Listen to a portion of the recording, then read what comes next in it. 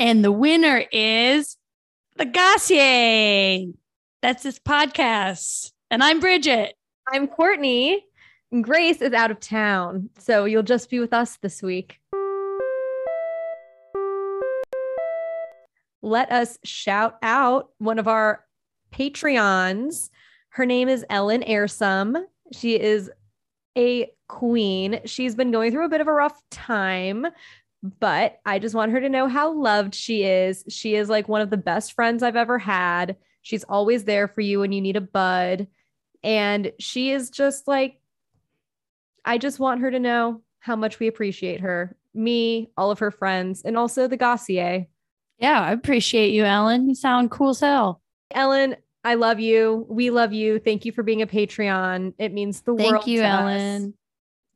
And just consider this a virtual hug from us at the Gossier.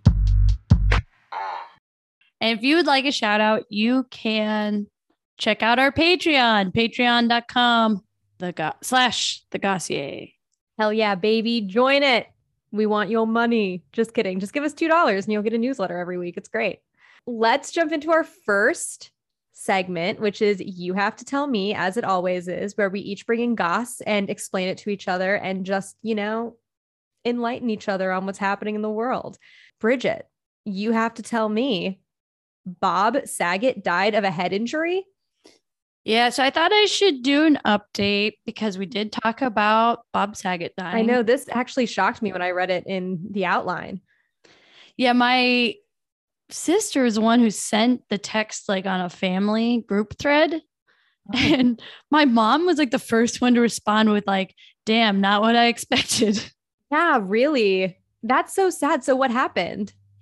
So the autopsy showed that he had blunt head trauma. And so what they think had happened is that he must have fallen backwards at some point in time and no one was really there to witness it. Oh. And he just went to bed with a head injury and didn't wake up. That's horrible. I really thought it was maybe going to be drugs or a heart attack or a stroke. I guess we knew it wasn't drugs, but I like the official autopsy. Yeah, head injuries terrify me. Yeah, that's like no joke. It's making me think of one time I was working at summer camp and I smacked my head against a metal bed frame because I was like very angry and I like threw my head back in exasperation and it hurt so bad. And luckily I went and saw the nurse and she like looked at me to make sure like nothing was bad. But like just thinking of getting a head injury and then being like, oh, it's probably okay. And then going to sleep and then dying, that's horrifying. Yes. Or, and I think you're kind of a true crime person. I was going to say, is there any way this was murder? Well, I was going to say people who hit their head and you don't die and then they have like a whole personality change. Oh, right. Yeah. They become like a total sociopath. Yes. That also freaks me out. Yeah. That is crazy when I am a big fan of true crime. And whenever I listen to a story and they're like, well, when he was 5, he fell off a slide and everyone's like, oh boy, you know what that means. Yeah. Yeah. They really can fuck you up. Seriously. Damn, that's sad for Bob. Sad for Bob, but I'm glad the family has some sort of closure in terms of like knowing how he went and what was involved. Because it was very surprising. I mean, 65 is like the new 45. Hey, Courtney, you have to tell me Marjorie Taylor Greene says gazpacho instead of Gestapo. Yes. As we all know, Marjorie Taylor Greene, who is literally an abomination to this world, is obsessed with comparing literally everything to the Holocaust. And for someone who does it all the time, she clearly knows like nothing about the Holocaust, nor how to pronounce any of the words surrounding the Holocaust. So Marjorie Taylor Greene was in an interview on Real America with Dan Ball. And in reference to the ongoing investigation into January 6th, she says, not only do we have the DC jail, which is the DC gulag, But now we have Nancy Pelosi's gazpacho police spying on members of Congress, spying on the legislative work that we do, spying on our staff, and spying on American citizens. And as everyone who has a brain knows, gazpacho is soup, and Gestapo is the secret police that were active during the Nazi era who rounded up people that Hitler hated and wanted to kill. Bridget, you have to tell me, Bender's voice won't be revived? Yes. So after months of negotiations, Hulu will be picking up the show Futurama, which I'm sure we've all seen tons and tons of Futurama because it's one of those syndicated cartoons that it's one of the shows my boyfriend will watch while I fall asleep because I don't care for it. But he loves it. So he's super, super thrilled by this. I'm kind of excited too, because I remember watching it in real time, like when it first started, and it was like, oh, this cartoon is new and weird and different in a fun way. But they're not bringing back the actor who does Bender's voice. The reason they're not bringing back John DiMaggio, who voiced Bender, was because there was just a standstill with his negotiations. So instead of reaching some sort of agreement, they wanted to move forward, and now they're recasting. I think he probably thought he had a lot of leverage. I mean, think about it from a standpoint of like the nerds that really watch this show and are deep into the lore of it are the people who are going to like, Comic-Con and going to these huge conventions where they're going to see John DiMaggio there selling autographs or signing things maybe for free, but basically keeping the lore of the show alive. And then the one guy who's probably making a good gig doing that is the one not returning. It just seems kind of like they fucked up. Yeah. You think that the show's going to suffer from this? I don't know. I think overall, maybe not, especially since a lot of the original cast is coming back. But I think it's going to definitely be weird. And even though they are recasting, it might be one of those things that whatever John was demanding, he might renege on. Oh, just because, yeah, maybe. Because I know that's sometimes a ploy that gets used in casting. Oh, really? Where they're like, okay, fine. It's just like being withholding. Just like, okay. Yeah. Oh, you want that? We're not going to give it to you. It's fine. We have a whole line out the door. Exactly. Courtney, you have to tell me the Harvard administration is under fire. Yes. So this week, 3 graduate students at Harvard named Margaret Serwinski, I might be fucking that up, Lilia Kilburn, and Amula Mandava filed a lawsuit accusing the school of ignoring years of sexual harassment by one particular professor who is like in the anthropology / South Africa division. Like, I guess he's an anthropology professor, but he also has a specialization in teaching about South Africa. And he has had complaints lodged against him for years.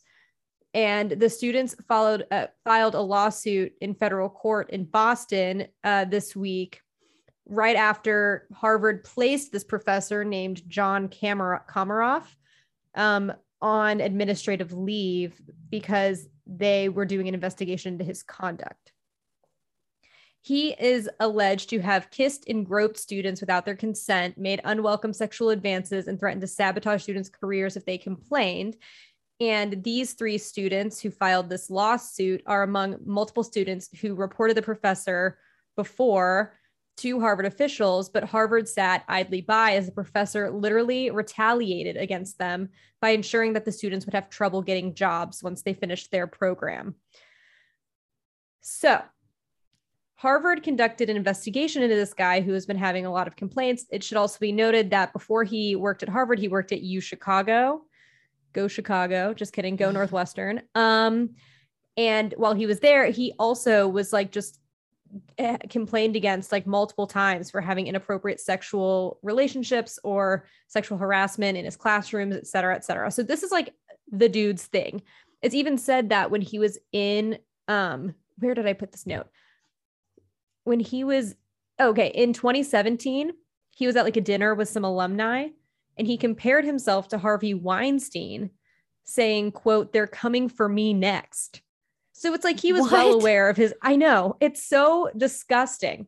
So Harvard conducted an investigation into his behavior. And during that investigation, it obtained Kilburn's private therapy records without her permission and then showed them to the professor during the investigation. So basically it's understood that this investigation was not fair or equitable or so anything. Is Harvard like the new Catholic Church? It sounds like it. Academia, like, right. I'm just going to go to a different university. Right. Like, yeah, truly just being like quietly dismiss him and be like, you should just go somewhere else. And of course he just like fails upward from U Chicago to Harvard. Also, it's nuts. Like the South African anthropology teacher, like Harvard couldn't find another guy. They're like, look, no one's really studying South Africa. Right. And this is the only guy, like this guy is pervert. Has managed to find such a niche topic to teach that no one else really wants to be the expert in. And then Harvard has to weigh, well, we have the only expert in South African anthropology. Right. So can we get rid of him? Like, right. Because everyone knows South African anthropology is in high demand. Right. It's, yeah. And what was really, I mean, on top of an already interesting and fucked up story, what else is interesting is that this whole issue, this investigation into his behavior has divided the faculty, with 40 faculty members signing on to an open letter that questioned the investigation and called the professor, quote, "an excellent colleague." So kind of defending him, or not kind of defending him. And then 80 faculty members then signed a counter letter saying that they were dismayed at the 40 faculty members who signed the open letter. And they were dismayed that they would align themselves against students who lodged complaints against a professor, which like, obviously. And it's just want like to nuts see to me. like the, what do you call that? The identity politics of the 40 who are signing. Like a demographic breakdown. Yeah. Cause like I a bunch feel of white men. Yeah. The 40 has to be like all white guys or like older, tenured professors, right? That are like worried about job loss. Right. And then the 80 are like all adjunct professors and people of color. Right. I know that's actually interesting. I wonder if there's a demographic breakdown. But yesterday, while I was like doing some research on this, it had just broken that nearly all of the professors who signed on to that open letter have since retracted their statements. And they claim that they were, quote, lacking full information about the case when they signed on to the letter. Well, I think so did you watch The Chair? No, but I want to. I love Sandra. I love it. She's great. But and this is my understanding too. I have some friends that work at universities. And it seems like there is this fear from an older generation of losing their jobs. Mm-hmm. Also, the interpretation of what's happening culturally now. And so there's this new standard of, one, what students are holding their teachers accountable of, and two, actually like speaking out and having more of a reaction to it. Versus like before, you're not going to get a job after this. Oh, I'm 22. I'm scared. Right. Shitless of that. So there's no longer that same leverage, especially with the affirmation that we should be holding people to higher accountabilities. So I kind of understand. I'm not saying like I empathize with the 40 that signed on. You understand like the mindset that they're in. Like they were probably felt threatened. Yeah. Well, this is another thing I was talking about when I was talking about it with my boyfriend, was like, it's one thing for the college to not like fire him immediately. I understand that, like, I guess everyone deserves like an investigation or whatever, but it's like another thing for the university to ostensibly back him and not just be like, this is what's happening. And like, this is like, they just didn't have like, who's their PR team? Harvard, hire me. I could be your PR team as long as you let me work remote. Bridget, you have to tell me Euphoria stars Hunter Schafer and Dominic Fike appear to be official. So this is one I thought was super cute because one, you and I both watch. Wait, do you watch Euphoria? No, I don't. I keep meaning to start. Every week we talk about it. I'm like, I'm going to start it this week. Maybe I'll actually start it this weekend. No, we watched. I was waiting. You watched Succession. That's yes. Four on the floor, baby. I got you. I love it. I had to convince my partner to sort of go down that path with me. The usual rule is that sometimes we can't watch it on Sundays if the Sunday scaries are bad, because every episode of Euphoria basically will make you anxious. Yeah. Okay. That's good to know.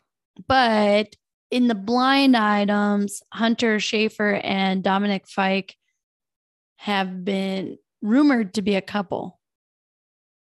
But this last Thursday, Fike posted a picture to his Instagram story where he shares a smooch with Schafer at a restaurant, belatedly celebrating their birthdays. Dominic Fike has a lot of viral internet fame as being a musician.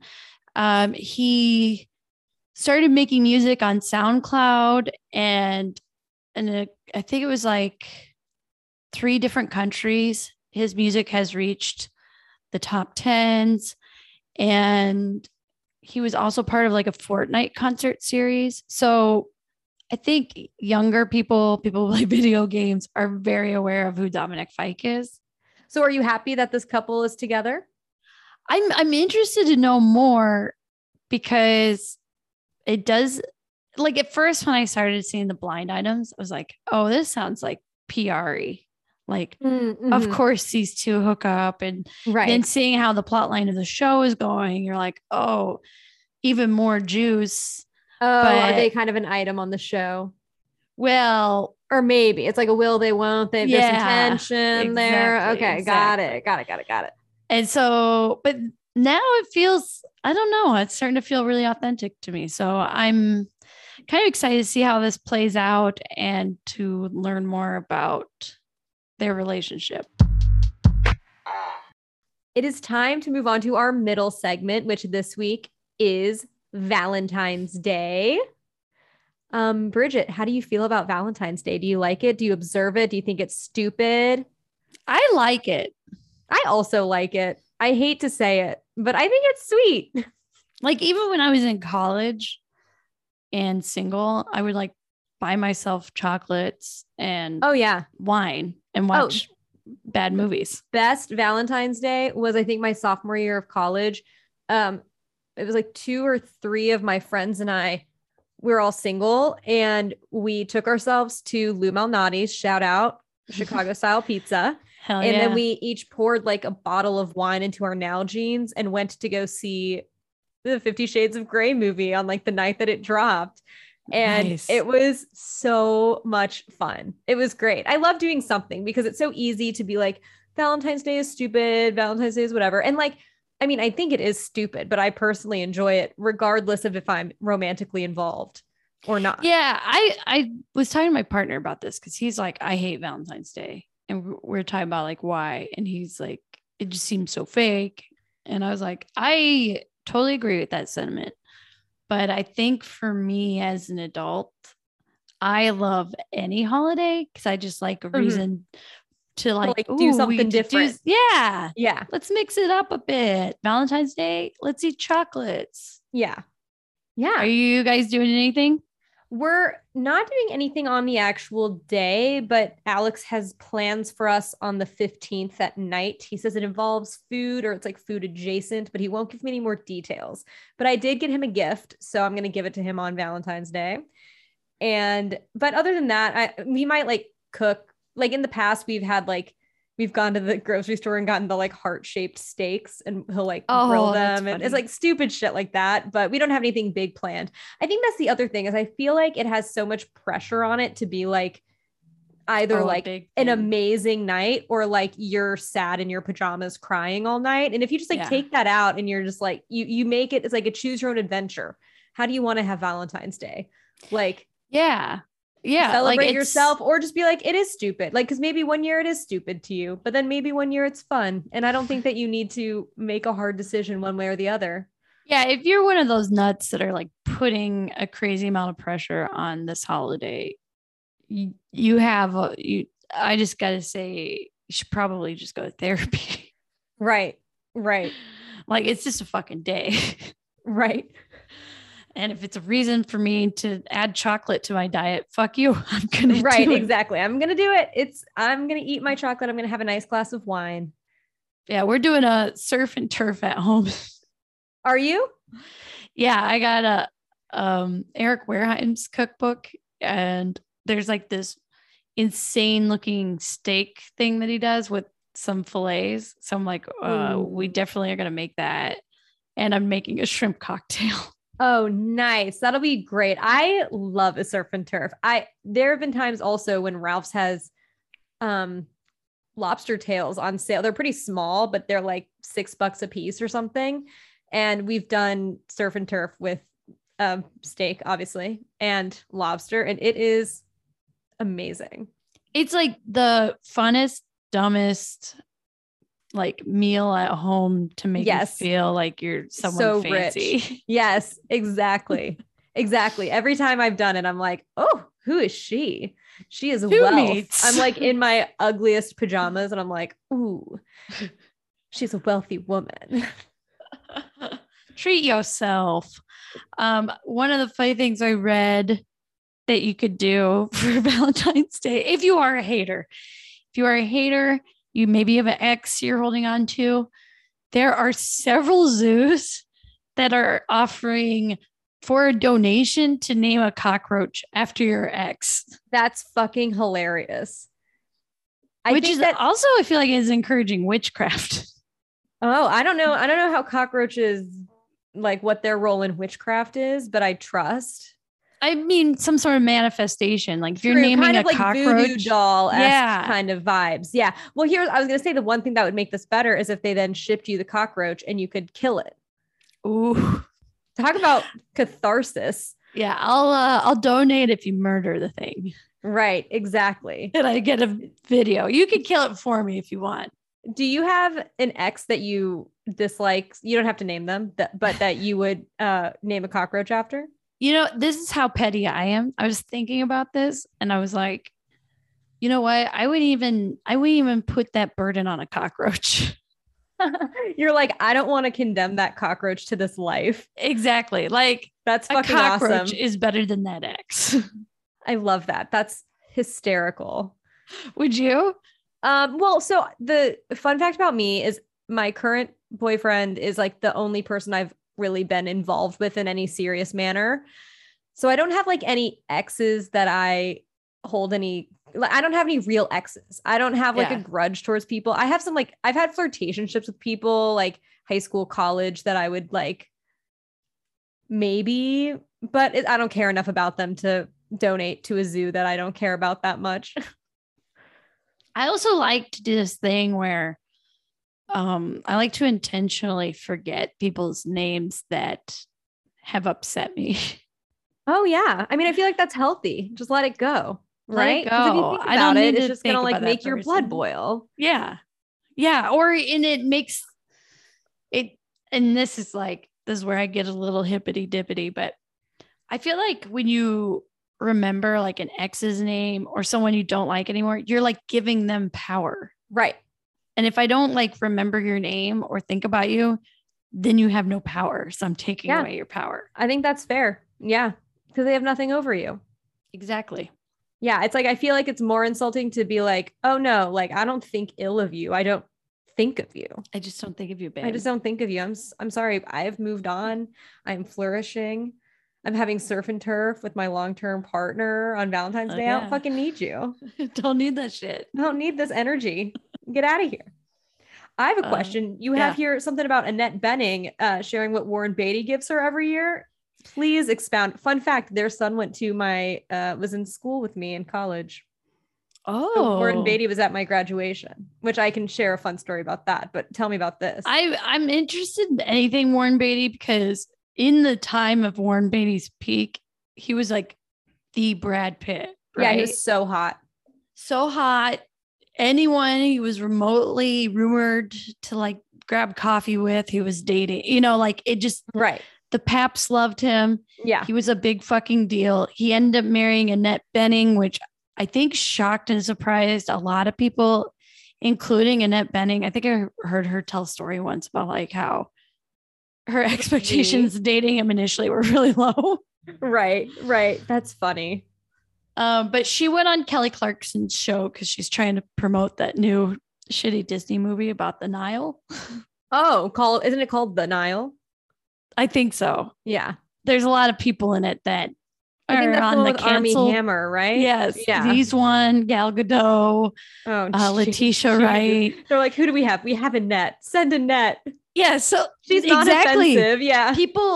I have seen blinds that Disney is like doing anything they can to like bury this movie because they're just like, there's no way anyone's going to go see it.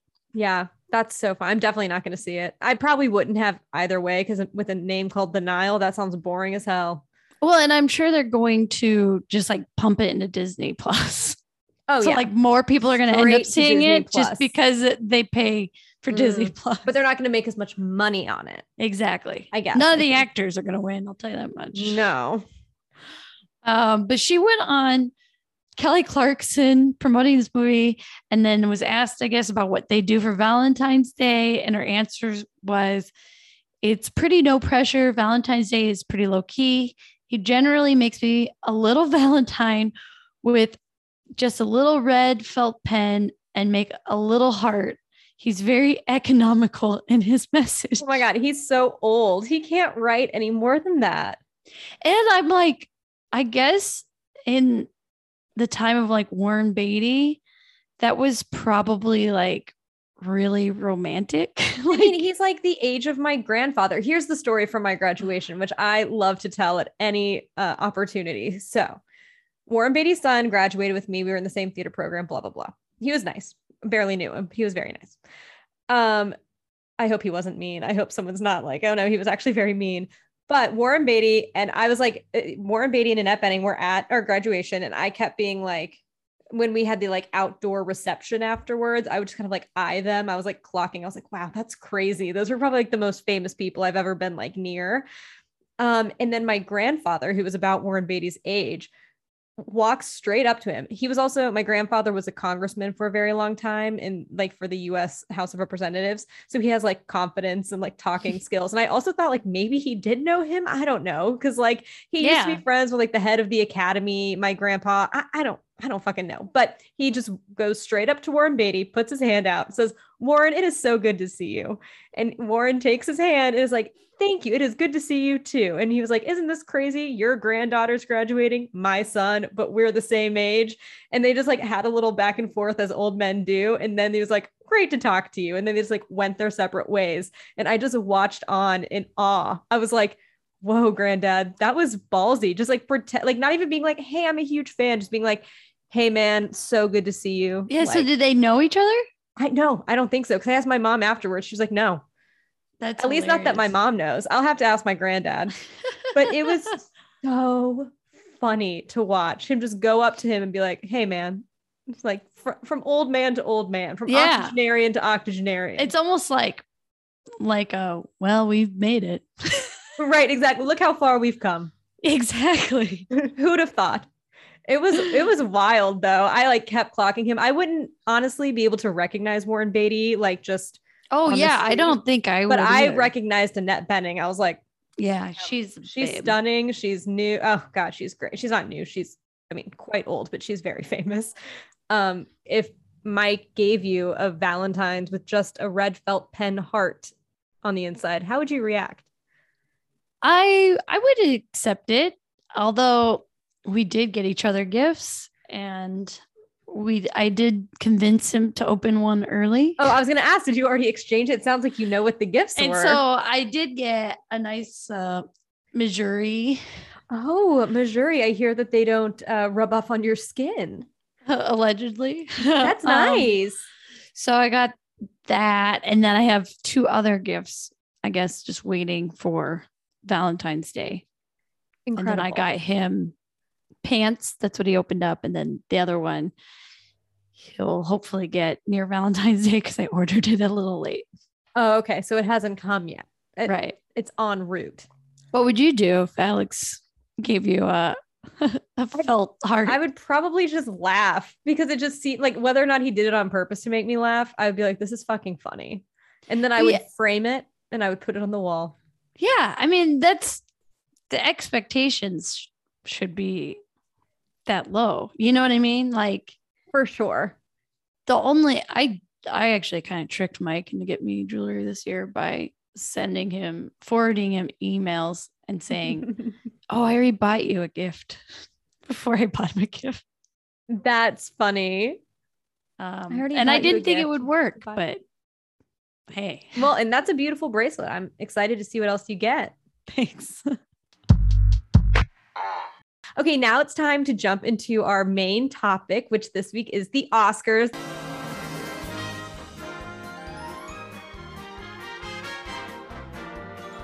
The Oscar nominations came out, and we have a very special guest joining us this week to talk about the Oscars, my dear friend, Ben Weiss. Hello. Happy to be here. Thank you so much for being here.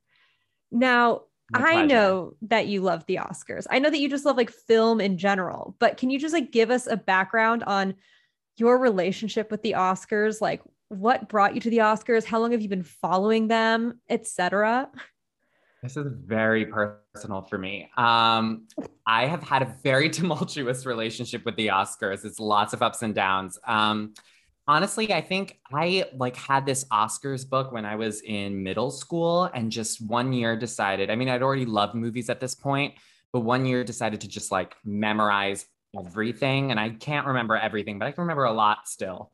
But, and since then I literally, I make predictions every year. I was very serious about it this year. I had my spreadsheet of all my nomination predictions and I did pretty well. There are some things I missed, but yeah, no, it's a very serious thing. And my boyfriend and I were very intense about it this year. We got up early, we got lattes, we watched the nominations and competed with each other. It's very, yeah, there's lots of, yeah. And every year there's always a huge, both on nominations morning and obviously the actual evening, there's always surprises and snubs that, I cry about still to this day. So Amy Adams is never going to get an Oscar.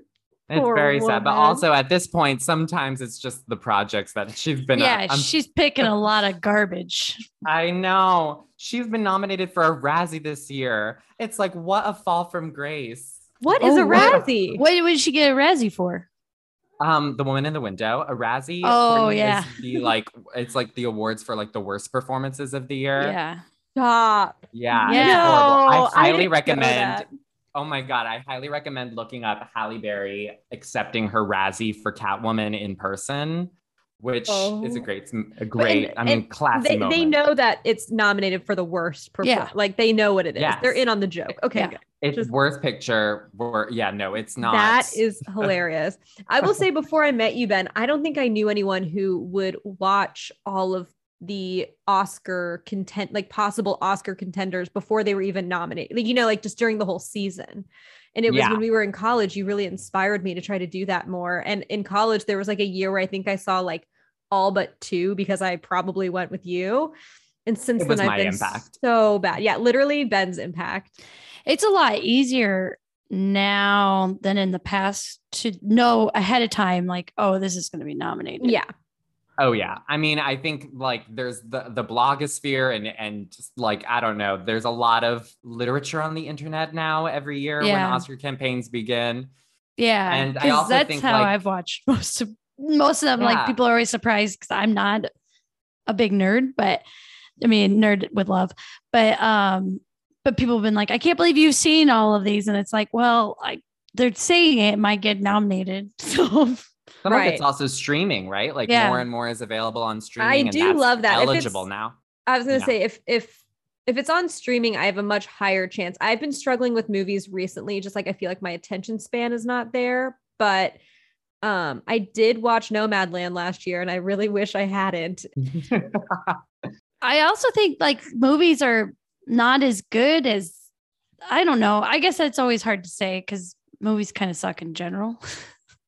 But it's hard in like when we have like the conversations of like the golden age of television and all that and whatever that is. And it's like, there's also just so much content that it is hard. I mean, I still obviously love movies, but I love TV too. It's too hard to love TV. There's a lot of competition of like, and I think like when the indie films were like a huge thing, that was when you were like, oh, this is probably going to be a good movie because it had a low budget and everybody involved is like so creative.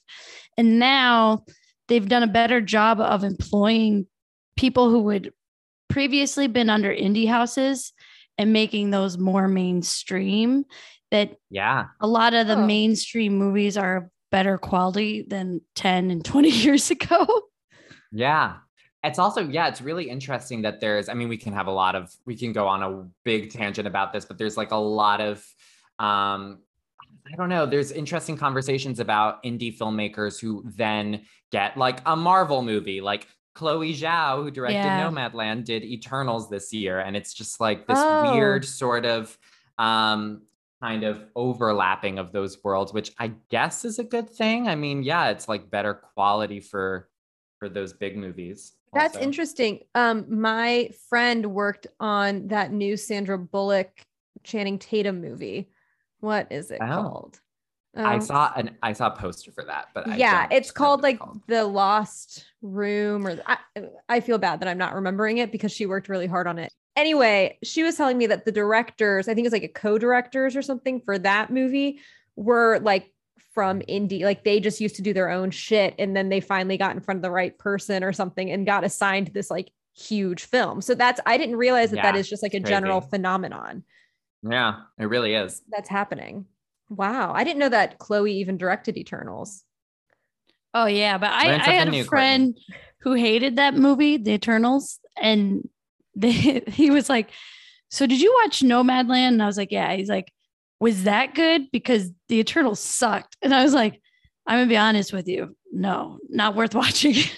I really did not like I did like Nomadland, but I have to say that when I saw it at the New York Film Festival, which was like a drive-in that year because it was COVID. I mean, we're still in COVID, but at that point it was so soon that, right. So like you were in a car watching that movie, you kind of felt like you were her. Like it was that actually does sound like a vibe.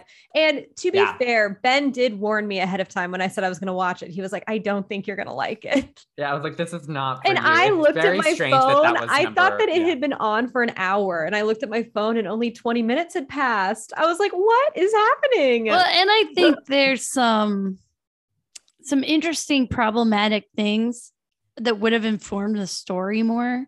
That was like, it seemed like conveniently tossed aside. Like they could have held Amazon more accountable. Yeah, possibly. Stuff like that. Like some of that I think is a little extreme. Like a lot of the criticism I read about Licorice Pizza this year, I was like, okay, whatever. It's funny because so are we Licorice Pizza stans? I haven't watched it, but I really want to. I'm worried about the like sexual thing. Oh, it's not even. It's not even that bad. It's not. But the end is like, this is totally written by a straight guy who still is obsessed with his teenage years, and so the ending was like very sour in my mouth. I didn't. It's funny because I really like a lot of Paul Thomas Anderson films and I like a lot of his early stuff. And this sort of felt like it was going to be like that. Yeah. But it was I just had trouble with it. It meanders intentionally and doesn't really have a plot. And I don't usually, that doesn't usually bother me. necessarily, but for whatever reason, as I saw it, I just didn't take to it in the same way. But I thought it was very well made. Yeah. In terms of the conversations about like the age dynamics between those characters, I mean, it's definitely there. It didn't bug me like in a crazy way, but maybe that's because it's played so like it's played like it's not an issue, almost like in a really strange, I don't know. Interesting. So it almost gives you the permission to like be invested in it because it's like it doesn't have a specific lens on it other than just like this is what's happening. Ben, one of your party tricks, which is my favorite of your party tricks, is related to you memorizing that book you had as a child. Clearly, it's that you can name the winner of multiple different categories of the Oscars on any given year starting in the 60s. And so I wanted to play I can't remember before. So like if 60s. I said honorary award, you probably wouldn't get that. But if I said best actor, best actress, best film, best picture. I'm so sorry. Film. So we're just going to play a quick little game where we just test your knowledge and I want to see how good you are. This one I think is going to be easy for you. Okay. The first one. So 1966 is the year. And what do you want me to say? Best picture? Who won the best picture? A Man for All Seasons. No.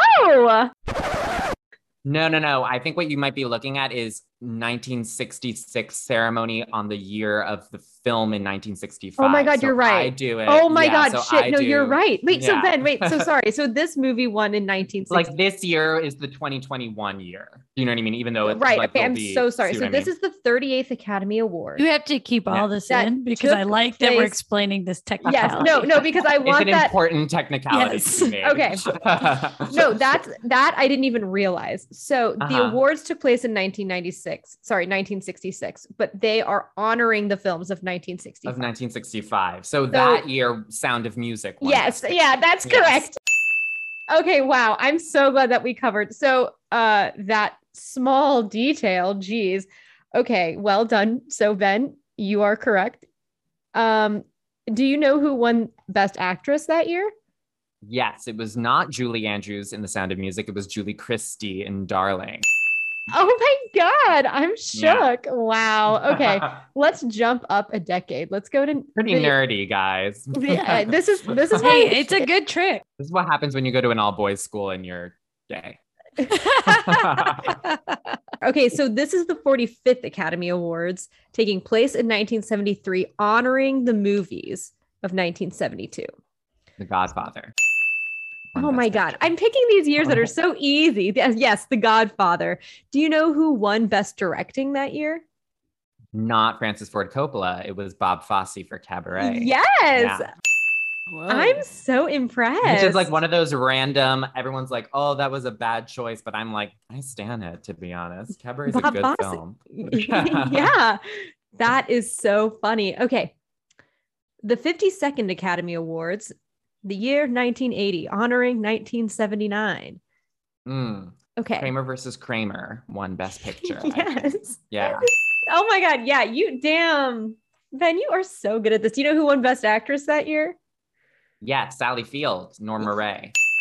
Yes. Wow. Damn. Which was not the year that she won again in 84. And that was the speech where she famously says, like, I can't deny the fact that you like me. You really, really like me. Oh, wow. Yeah, there she is for Places in the Heart.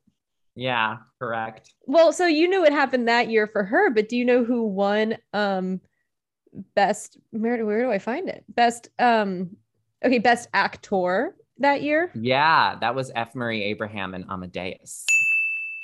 Yes. Wow. Oh, that was a good I did that play in college. Let's just do one more year. Let's do the year of our birth, Ben, 1994, honoring 1993. Or should we do 1995, honoring 1994? Preference?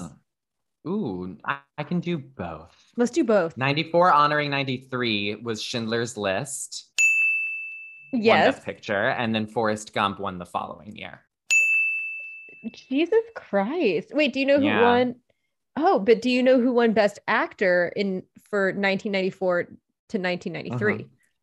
Well, interestingly enough, Tom Hanks won both of those years. Yes, and he that's won why Philadelphia first and Forrest Gump second. That's why I asked, because you said Forrest Gump, and I scrolled down and I said, but Tom Hanks won this year for Philadelphia. Wow. Ben, thank you so much for indulging me. This is one of my favorite little bits about you. I find it so impressive. Yeah, that was impressive for sure. Thank you. Thank you. I promise no notes. Are there any notable snubs of this year that you felt were tragically overlooked? Yeah. Do you think that the ones that everyone thinks are notable? And do you have ones that you think are actually more notable? This is tough. This is very tough. So, okay. I think the LGBTQ community might kill me for this. So Lady Gaga was snubbed, obviously, for Best Actress. She had shown up everywhere, and she's the only actress in the field this year who had shown up at every major important award beforehand as a nominee, and then she was left off the list on Oscar nomination morning. I will say that this year is a very competitive Best Actress field. Like usually it's like down to like 6 or 7 and you know which 5 it's going to be. But this year it was like 9 ladies, and I just really felt like I was surprised, but I wasn't heartbroken because Penelope Cruz got in for Parallel Mothers, which is a great film. And Kristen Stewart got in for Spencer. And like Twitter would also have like gotten really upset if Kristen Stewart got snubbed also. But do you think it's valid? I'm an asshole. I thought her Spencer portrayal, I felt like for Kristen Stewart, very well done.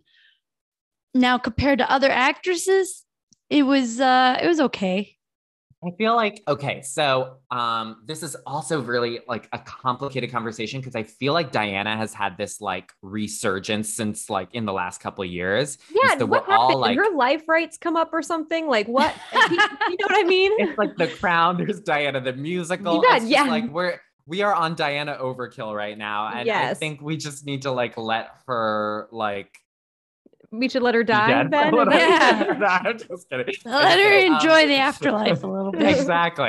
Exactly. I think so. So I had trouble with that film as well. I think it was really a little too much of an experiment, and rather than it's for people who don't know, it's like it's not a by the books biopic. It's a very sort of 3 days in the life of Diana, but not meant to be realistic at all.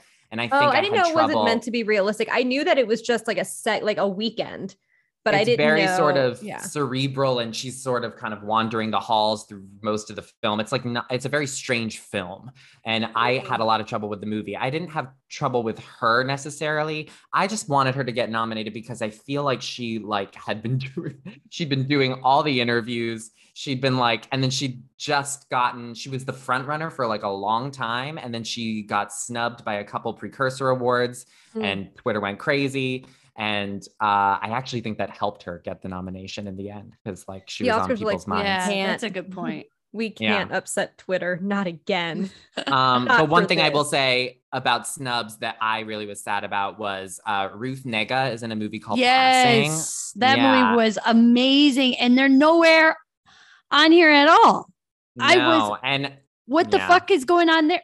I was like, did she say something to the wrong person? Because nothing got nominated. And that movie was so beautiful. It was so well done. I loved it. And it's I think what happened was that unfortunately somehow the only person that was getting traction for it was Ruth Negga in Best Supporting Actress. And I think when you're like carrying the film to a nomination and it's not being really considered or taken seriously in other categories, although it should have, I think it becomes really hard to get that nomination unless you're like really famous. Was she nominated a few years ago, or was she in a big movie a few years ago? I remember the name. She was when we were in college. She was in Loving. Oh, right. Which we had to watch in a screenwriting class, if you remember, Courtney. Did we? I don't remember. Or we watched the beginning or something. Maybe we watched. Oh, we definitely watched the beginning. I don't think we watched the whole one. I remember we watched, what was it? Hollywood Cowboy. What's that one? Midnight Cowboy? Midnight Cowboy. I was like, is that a porn? I literally got up to pee. 1969 Best Picture, by the way. I got up to pee right when the "I'm walking here" line happened. So I missed the one iconic line. And I was doing what Ben loves, which is I was having my ADHD where I like can't sit still and I get up to go like do all the things I think about. There are a couple people that I have trouble sitting through movies with, and Courtney Doyle is one of them. Put your phone down. Stop going to the bathroom. But you do that. I remember we were watching Room. Do you remember this? Well, I was about to say, Room. I remember watching Room with us and all of our friends. I rember some people talking through the whole movie, but I don't think it was me. It wasn't you. No, you got mad too. Someone was, who shall remain nameless, was like thumping their chest, and Courtney was like, "I'm sorry, can you not?" Like just exploded. So I can understand having a nervous or anxiety tick, but talking through it. But this person would do it even when they weren't anxious. Oh. No, that was the same thing. It was like a constant. This person did odd things with their body in public spaces. I hope they're a listener. That's an amazing description. So what other snubs? What are all your opinions of the nominations? Yeah. Okay, so the number one thing I'll say is that, you know, I'm always I'm really sad that Tick Tick Boom didn't get a Best Picture nomination. Oh, yeah, I thought it got nominated for other things too, right? Because it did. Tick, Andrew Garfield got in. It got an editing nomination for people who care about that, but I actually thought that was very well deserved. I thought it had a shot, and I think a lot of people had been predicting it. But what did get in that was really interesting is Drive My Car, which is this film from Japan. It's a 3-hour tragedy about grief and Chekhov, and it's very, very introspective and a strange film to show up in a Best Picture race. I actually think it's weird. There are a lot of people that I think make unfair comparisons between that and Parasite. I was just about to, because I was about to be like, is it like Parasite? That's right, probably because it's from, they're two like foreign films in, right, but not, from totally different countries. And two different countries. Like, Parasite has a lot on of a huge mainstream, continent.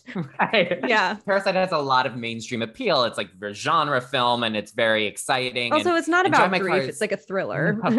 Drive My Car is really very, very good. And I was really like pleasantly surprised. And I knew it was in consideration. I didn't think it was going to get in just because, like I said, it's this long 3-hour film that's like not very well seen, and but the people who have seen it really, really love it. And I think, how do I watch? Is it on a streaming service right now, or I don't think it is. If it's I think we were looking because we're looking to watch that one, and the worst person in the world. Oh yes, that is my favorite movie of the year. Is that the one? Wait, hold on. Who is worst person in the world? I've definitely bothered you about. Courtney. Yes, I know, because is that the one you saw with your father? Or no, you saw I saw Parallel Mothers with your father. Yes. Wait, is the worst person in the world? Does that have Olivia Colman? No, that's the Lost Daughter. Although her character could also be called the worst person in the world. my mom was like, Courtney, have you heard of the movie The Lost Daughter? And I was like, oh yeah, Ben told me about it. And she's like, well, you know, I love Olivia Colman, but I did not love that movie. And I thought it was very funny. Very weird. I like that movie too, but it's a tough watch for people who aren't prepared for a film like that. Okay. The worst person in the world you've definitely told me about, because I also don't know how to watch it. But who is in it? It will be available soon. It's this actress named Renate Reinsve, and it's a film from Norway, and it did make it in outside of just Best International Film, but it made it into Best Original Screenplay. That was another surprise that I was really happy amazing. Because you don't see that very often. I think one good thing, I mean, we talk about Oscars so white and a lot of that stuff, which is very valid. One good thing that I think is true about the Academy Awards is like, there's been a lot of love for international films this year, making it outside of just the best foreign film category. And that's, you know, credit where credit is due. That's very interesting and different and exciting. Who do you think, if you were hosting the awards, who would you give the like top awards to? Do we want to go category by category? Yeah, let's do it. Best actor in a leading role. The nominees are Javier Bardem for Being the Ricardos, Benedict Cumberbatch for The Power of the Dog, Andrew Garfield for Tick, Tick, Boom, Will Smith for King Richard. My mom loved that one, by the way. Denzel Washington for The Tragedy of Macbeth. My personal pick would be Andrew Garfield, but I think that it's Will Smith's year. I think. Do you think Will Smith's going to win? I know he's been like really racing to the finish for this one. I think he wants it, but not in a way, like, I think he's been very intentional about his campaign. He like was really big when the film was getting released, went away, calmed down. Like there's a thing about overkill too. Like I also think that hurt Gaga in her nomination, where it was like she was showing up and doing all these interviews. He gets drunk on fake alcohol. I think it turned. Do we know about that clip? That is an amazing clip. She like did. I don't think so. Oh, she did some round table. It's amazing. They're talking about how, acting drunk in a film. And she just goes, does anyone else drink the prop drinks and then just like actually feel drunk? And it just goes silent. And I think that was the whole campaign and the snub in like a moment. Like that was the whole, Anyway, best actor, I think it's Will Smith. What do you guys think? Yeah, I think it'll be Will Smith. I think that's the whole reason why he went into that project was to get his Oscar. I would vote for Benedict Cumberbatch. I don't normally like him as an actor. I mean, I'm always like, I feel like he's kind of a weird wet noodle, but I loved The Power of the Dog so much. Yeah. I haven't seen The Power of the Dog, though Ben has told me that I would like it. I just need I have to go I think in it's with the right best mindset. picture of the year. It is. I think it's going to win. The big one I keep telling everyone that they have to watch. Okay. I'll watch it. I'll add that to my list of weekend. It's so watch. dark and it's so good. And I think it can seem a little long because I watched it with my partner who was like, what's happening now? And there's a lot of subtle stuff that's going on to build up the story, but it is such a great payoff at the end. It's a great rewatch. When I watched it the second time, I was like, oh, wow. Like this movie, like it's full of great detail. Let's move on to Best Actor in a Supporting Role. The nominees are Ciarán Hinds for Belfast, Troy Kotsur for Coda, Jesse Plemons for The Power of the Dog, J.K. Simmons for Being the Ricardos, and Cody Smith-McPhee for The Power of the Dog. Oh, that's always a good sign when two actors from the same movie get nominated for the same category. They love that movie. You also would think that sometimes what happens is there's vote splitting where like that helps actually like someone from another movie win. But I do think that Cody Smith-McPhee, who plays this, he's just this young actor and like you just can't keep your eyes off of him in that movie. And I think he's just really, really compelling and will probably win. I'm allowed to change my opinions before. Sorry. I should have put a disclaimer. This is non-binding. What he says now may not be the same in a few weeks on the day of the actual awards. So everyone who's listening must sign an NDA. No. Yeah, exactly. I wish. Best Actress in a Leading Role. The nominees are Jessica Chastain, The Eyes of Tammy Faye, Olivia Colman, The Lost Daughter, Penelope Cruz, Parallel Mothers, Nicole Kidman, Being the Ricardos, and Kristen Stewart Spencer. Benny, who do you think? My favorite actress of all time since I was 10 is Nicole Kidman. So like I'm on the Nicole Kidman train. I know it's a divisive film. I think it's gonna happen actually because Gaga's gone. And that was the only other person that was like showing up a lot of the time. Never discount Olivia Colman though, because she won surprisingly a few years ago, deservedly so, but she upset when Glenn Close was supposed to win. Oh yeah. Always a bridesmaid. But I think it's between the two of them. You don't think Penelope Cruz, because I know you loved Parallel Mothers. I love that performance. I think the nomination is the reward. It's one of those things where I can't imagine an entire voting body being like, having seen that film, unfortunately. It's an honor just to be nominated.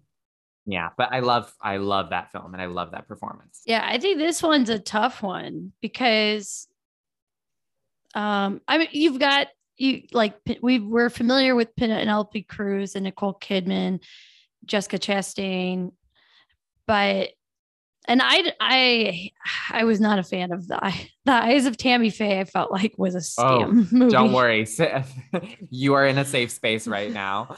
I was about to say I haven't even heard of this one. When I was like, I hope we do fuck, marry, kill in this category because it's very obvious. We definitely can. We definitely can. Like, I'm probably more infuriated about the Eyes of Tammy Faye than I am Spencer. Like, I was upset about Spencer, but at least like with that, there was a lot of work to tell a story, and the Eyes of Tammy Faye just fell so fucking flat. It was just like, maybe it's just, I wonder if it's that I don't know or care about televangelists. Like, I just don't care about that history. I do. So, I will say I love Righteous Gemstones. Yeah, I love Righteous Gemstones. I grew up with a very interesting grandmother who watched a lot of televangelism, and I also watched the Surreal Life when Tammy Faye was on it. So like I was very excited about this movie. And it was still bad. Terrible, because they didn't explore any of it. It was just like, it was almost like the family made the film, because it was so, here are the things that happened, and these are all things you could have read in a Wikipedia search. And they didn't really give you more of a view of Tammy Faye to make her feel like a real rounded character. So it's just, you're almost like why did you make this movie if you weren't going to add any depth to like the story? It felt very, also, I think, in trying to, you could tell they were trying to be nuanced about her. But I actually felt that it was so not nuanced about her, because it felt like it was like she was just around a lot of bad people, and she just like kind of went sailing through, and maybe she wasn't guilty of anything. I'm not accusing her of anything, but I do feel like, I just felt like it almost portrayed her actually, if anything, as just ignorant of the people around her. I don't know. Yeah. And I don't think that was the intent. So I feel like they really missed the mark. And I love Jessica Chastain, and I love that mini series that she did. The marriage. No, not, I almost Scenes called from it a Marriage story. Yes. Scenes from a Marriage. Yeah. So I think this category is tough. I really did like Olivia. Out of all of these performances, I would say Olivia Colman is one that stands out to me, but probably not the one who's going to win. And I only think that because she just recently won. I don't know if they're going to like spread so the wealth beloved of it that she's going to get. It's also a tough movie it's a very like The Lost Daughter is almost more of an experimental movie than anything else. Like it's very, it's audience reception. Actually, its critical reception is really strong. Its audience reception is actually very mixed. Which is, I think your mom is case in point, Courtney. Andrea. I think that. I think people wanted a clear villain in The Lost Daughter, and it's such a weird, complicated film about motherhood. It was just like, this is not for everybody. I really want to watch that one. Actually, sounds like right up my alley. You would like it. Yeah, I do love things where there's not like a clear where it's like very nuanced in how you feel about the character. It says a lot. Like, I get why she did that. Also not great, but I get it, or whatever. I feel like it also says like what you like. If you watch it with another person, I feel like you could see what they think about their own mother by the way they respond. Okay. Actress in a supporting role. The nominees are Jessie Buckley for The Lost Daughter, Ariana DeBose, West Side Story, Judi Dench, Queen, for Belfast, Kirsten Dunst for The Power of the Dog, and Anjanou Ellis for King Richard. I was so happy to see Jessie Buckley nominated, even though The Lost Daughter is a very divisive film. I felt like the unsung hero of that movie. And I don't think she was like expected to be nominated actually. And that was really nice to see. I think the winner's probably going to be Ariana DeBose for West Side Story. I think so too. Yeah. She's just been getting so much like praise. I mean, I thought she was amazing, but she just seems to be everywhere right now. Yes, she hosted SNL and she's been doing all the things. I'm not the biggest West Side Story fan. I didn't dislike the movie, but I didn't love it. But I will say that she's very good. I just personally I love Kirsten Dunst, and I feel like she's been working for so long, and this is her first Oscar nomination. Whoa, really? Right. I heard that on the radio the other day. It's like, what? Yeah. So I'm like Team Kirsten, but I feel like she might get it just because that's something we see in the Academy Awards a lot, right? It's not for Glenn. Yeah, not for Glenn. Poor Glenn. But people will win after being snubbed several times for a movie where you're like, this wasn't the one I would have gave her the award for. But it's more of the principle. It's the honor of, Right. Even to circle back to Nicole Kidman, I mean, who I've seen everything she's ever done, the movie she won her first Oscar for, because this probably will be her second, was The Hours. And I love her in that movie, but I wouldn't call that her best performance. I would be like, why didn't she win for Moulin Rouge or something like that? And that happens all the time. Here are the nominees for Best Picture. The nominees are Belfast, Coda, Don't Look Up. Yikes. I didn't know that got in there. I know. Who is he sleeping with? Adam McKay to get his movie. I think it's that he has been so vocal on Twitter about how if you don't like my movie, you hate climate change, that just scared people. And I'm like, no, I think I can believe in climate change and think your movie is trash. Yeah. Thank you. Agreed. Talk about waste. Am I right?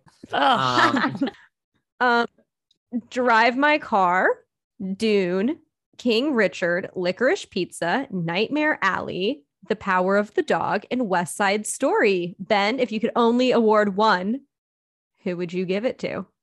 It would be Power of the Dog. Not to beat a dead horse or whatever the expression is, but it's the best out of these 10, no question, in my opinion. I think the only thing holding it back is maybe the fact that it is a slow burn of a movie, and it's not, it's not Dune. It's not as quote unquote exciting or crowd pleasing as King Richard. It's a very dark film. But I do think it got 12 nominations. It was expected to get a lot, but it really overperformed. I think it's a shoo-in. I hope you're right. I love that movie so much. It's a good one. I want to watch it again. This conversation has made me just want to see it again. Yeah. You've already seen it twice? Wow. Yeah, I've been thinking about rewatching it. Now I'm like, you don't really have an excuse now, other than to watch Drive My Car. Oh, I really do want to watch Drive My Car after the It's good. It's good, but you got to be in the right mood. But it is very good. Well, since I haven't seen a lot of these, I think Fuck, Marry, Kill. I think Bridget, you should host it, and you should just maybe do the same categories. But I want to hear your all's opinions. Okay. Mine would just be, I might weigh in, but it would be based on no evidence. So. Okay. So actor in a leading role. Fuck, Marry, Kill edition. Let's do Denzel Washington, Will Smith, and Andrew Garfield. Ooh, this is hard, guys. Because I love Andrew Garfield. I guess. Fuck Andrew Garfield, marry Denzel, kill Will. Ooh. Yeah. I don't mean to kill Will. I just feel like I love Andrew Garfield and Denzel Washington's body of work, maybe ever so slightly more. Yeah. And their faces. And their bodies. Yeah. In their bodies of body.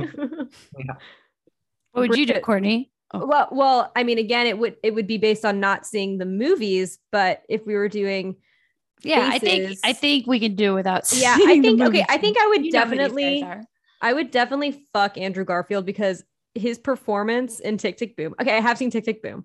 Was so hot Sensitive to me. Lover. I turned to my boyfriend, who, for anyone who doesn't know, does play piano and sing. During the very first scene when he is playing piano and singing, I turned to my boyfriend and say, "That is so hot." And he turns to me and says, "When I do it, you tell me to stop." Oh boy. I was like, ay. So I would definitely fuck Andrew Garfield. I would marry Will Smith, and I would kill Denzel Washington. Okay. Wow. So this is not going to be a crowd pleaser answer. I would kill Andrew Garfield. I have never seen him in anything that I thought In fact, I forget a lot of times who he is, then look up his picture and go, oh, yeah, it's that guy. I'm not an Andrew Garfield person at all.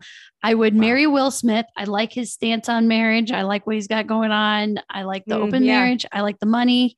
I'm open to that. Denzel Washington.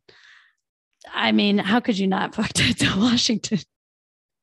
Okay, let's do Nicole Kidman, Penelope Cruz, and Olivia Colman. Oh, that's good for Ben. That's really hard. I love all those ladies so much. Okay. Well, Nicole Kidman is my woman, so marry, fuck Nicole, because she'd be great. She and Keith like still have amazing sex. Go to her Instagram and you can just tell.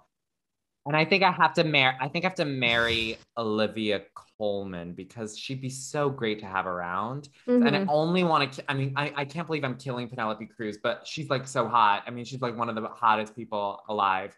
I just feel like I don't like see her that often in movies. Yeah. Anymore. So you wouldn't miss her that much. I would have done the exact same thing. I would marry Olivia because she seems like a fun partner. Mm-hmm. Nicole is hot. And she's talented, and that often gets me in the sack. And then Penelope Cruz, I also don't care one way or the other. Sorry, Penelope. So I agree with Olivia Colman. Marry her. She's tried and true. She's stable. She's been around forever. Consistent. Great work throughout her whole career. Penelope Cruz, I would fuck her. I think she's definitely have always been like a crush of mine. I've always been like, that is one of the hottest women ever. Nicole Kidman, I could kill her. I also think she's kind of like,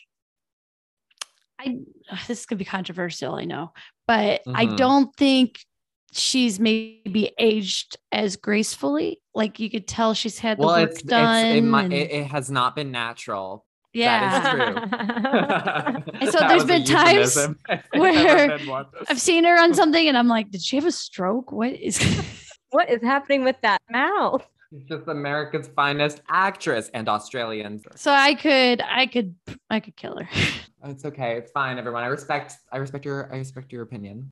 And then should we do it for Best Picture? I feel like that makes sense. I was going to say that's good. Director, but...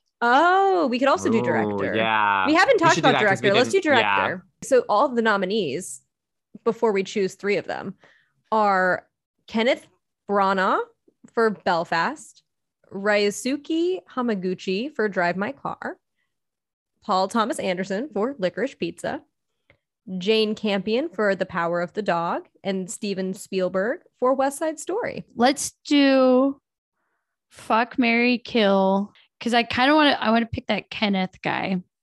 Kenneth Branagh. So let's pick him. Let's pick P.T. Anderson. For a third, let's do Steven Spielberg because I feel like he's everybody's favorite Jewish uncle. Yeah. Think marry Steven, kind of for the same reasons as Olivia Colman, like consistently good. He's always there. Fuck Sir Kenneth Branagh only because he's a sir, and I'll kill Paul Thomas Anderson just because I feel like sex with Paul Thomas Anderson has got to be weird, and I don't want to marry someone who writes about what he writes about, even if I enjoy the films. What do you think, Courtney? I mean, I think that's the right answer. Or I don't know, maybe I'd marry Kenneth because he's a sir. But Spielberg has so much money. I think I would marry the right Spielberg. Answer. I don't know. Maybe I would kill Sir, and maybe I would fuck Paul just to feel the experience. Just see what it's like. Just to see what it's like. That. You know, I'm between, you just gotta do something freaky once. I'm between both of these answers because I feel like we should kill Paul because if you've heard stories about what it's like to date him, they're kind of terrifying. Yeah, like, did you hear Apple, about the right? Fiona Apple one? Oh my God. And I'm team Fiona Apple any day. She did coke with him and Tarantino. Yes. And Tarantino, that's right. Oh my God. Wow. This is a throwback. and P.T. Anderson lost his shit and allegedly, I think he was kind of violent to date or something. like I feel like he broke a chair or something weird. So Yeah. for like that reason, I feel like I have to kill him. Yeah, just for the safety of yourself and everyone around. But on the other hand, he's married to Maya Rudolph. Yeah. And so it's like, yes. So it's like, I love her so much. And so I'm like, what is going on there? Maybe I should fuck him and find out. Yeah. But I think the Spielberg one is the safe one to marriage. marry because with Spielberg, he's worth so much money that even if you divorce, you're still getting like paid out. Yeah, I mean, priorities, ladies. Like, we Yeah, have to that's marry right. first We of gotta all. secure the bag, baby. Bag before love. Obvi. And I can't deny the fact that you like me. Right now, you like me. Well, Ben, thank you so much for joining us for this very special episode where we covered the that was Oscar. a lot of fun. This was so much fun. Thank you for having. I could talk about this stuff all day. And well, maybe we can have part 2 after the awards happen, and we can have a little recap. Fingers crossed they go our way. Well, Ben, where can our lovely listeners find you? I contribute sketches to something called Puppet Regime, which is kind of a political satire segment on PBS. You could find me on Twitter at benweiss1. Wow, I almost spelled one with a W. O-N-E. Bridget, where can people find you? You can find me on Twitter and Instagram at Bridget_Suckett. How about you, Courtney? You can find me on Instagram at C_Doisy. And you can find me on Twitter at TheRealDoisy. And you can find this podcast at The Gossier on Instagram and Twitter, all those platforms. In our link in our bio, you can find a place to submit gossip if you have any specific gossip that you want to submit, and we'll try to get to it if we deem it worthy. Sign up for the Patreon, patreon.com/thegossier. And if you don't have the funds to support us at Patreon, you can also show your support by giving us a 5-star review on Apple and Spotify and wherever else you get your podcast. By giving us a review, it helps let people know that we're a real podcast. And Grace will be back next week. So if you missed her, don't fret. She'll be back. Until then, all I have to say is it's an honor to be nominated. It is. It really is. Thank you for having me, ladies. Of course. Thank you. Thank you.